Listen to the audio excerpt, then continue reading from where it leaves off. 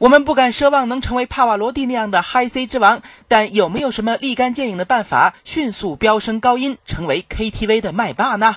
被高音伤了自尊的实验员小邱在网上收集了6种土办法。第一种，念数法，在唱歌前从数字1念到10，一个数字比一个数字念得更大声。第二种，唱高音的时候身子向下一蹲，据说这是韩红的独门秘籍。第三，嘴角夹一根牙签，唱歌的时候保证牙签不掉。第四，唱歌前先做30个仰卧起坐。第五，用喝酒来开嗓子。第六，边唱高音边举哑铃。那么这些土办法真的靠谱吗？我们今天就来实验一下。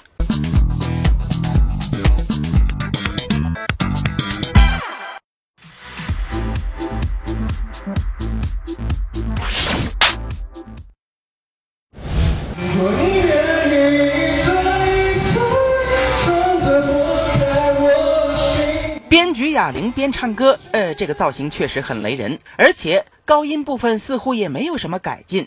一旁的支老师见状，开始紧急指导。腰部的力量它举起来，这一块肚子一定是往外收的。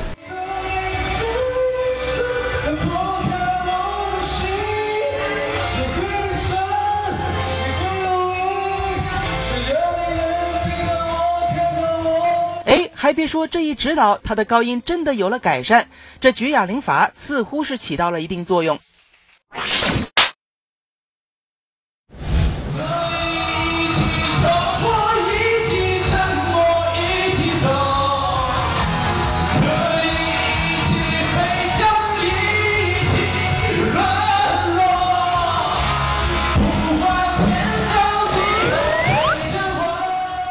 真的超有效果，特别是就拉下去唱高音那种，就是大腿有点负担，好痛。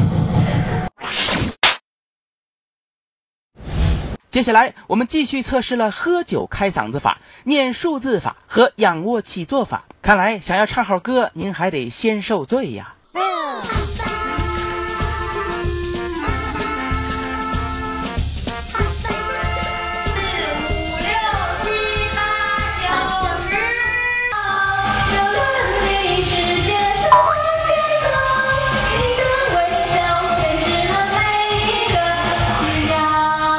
也不知道是因为我刚刚中午吃了饭，还是因为喝了这个酒，好像嗓子是开了一点哈。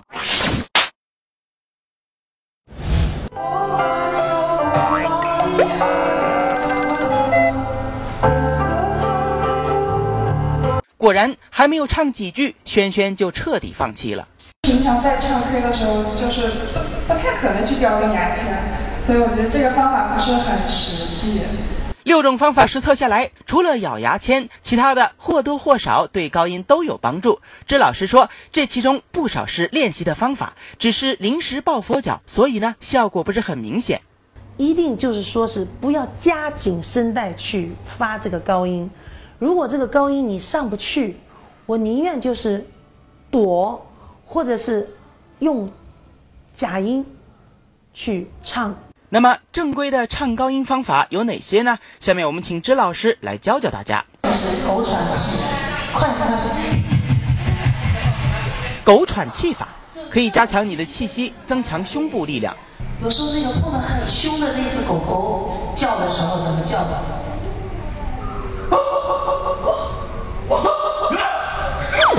这就是你胸部扩张的练习。狗肺法用于胸部的扩张练习。那鼻腔可以练一些哼鸣音，就学那个蚊子叫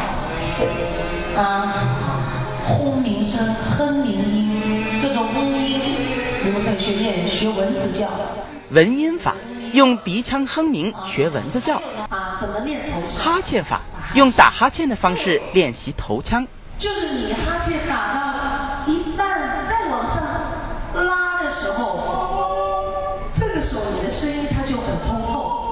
最后还要练习的是腰腹部的力量，放松的一个，这就腰部有力量，用上力量，这样的动作，对，用身体的律动向下甩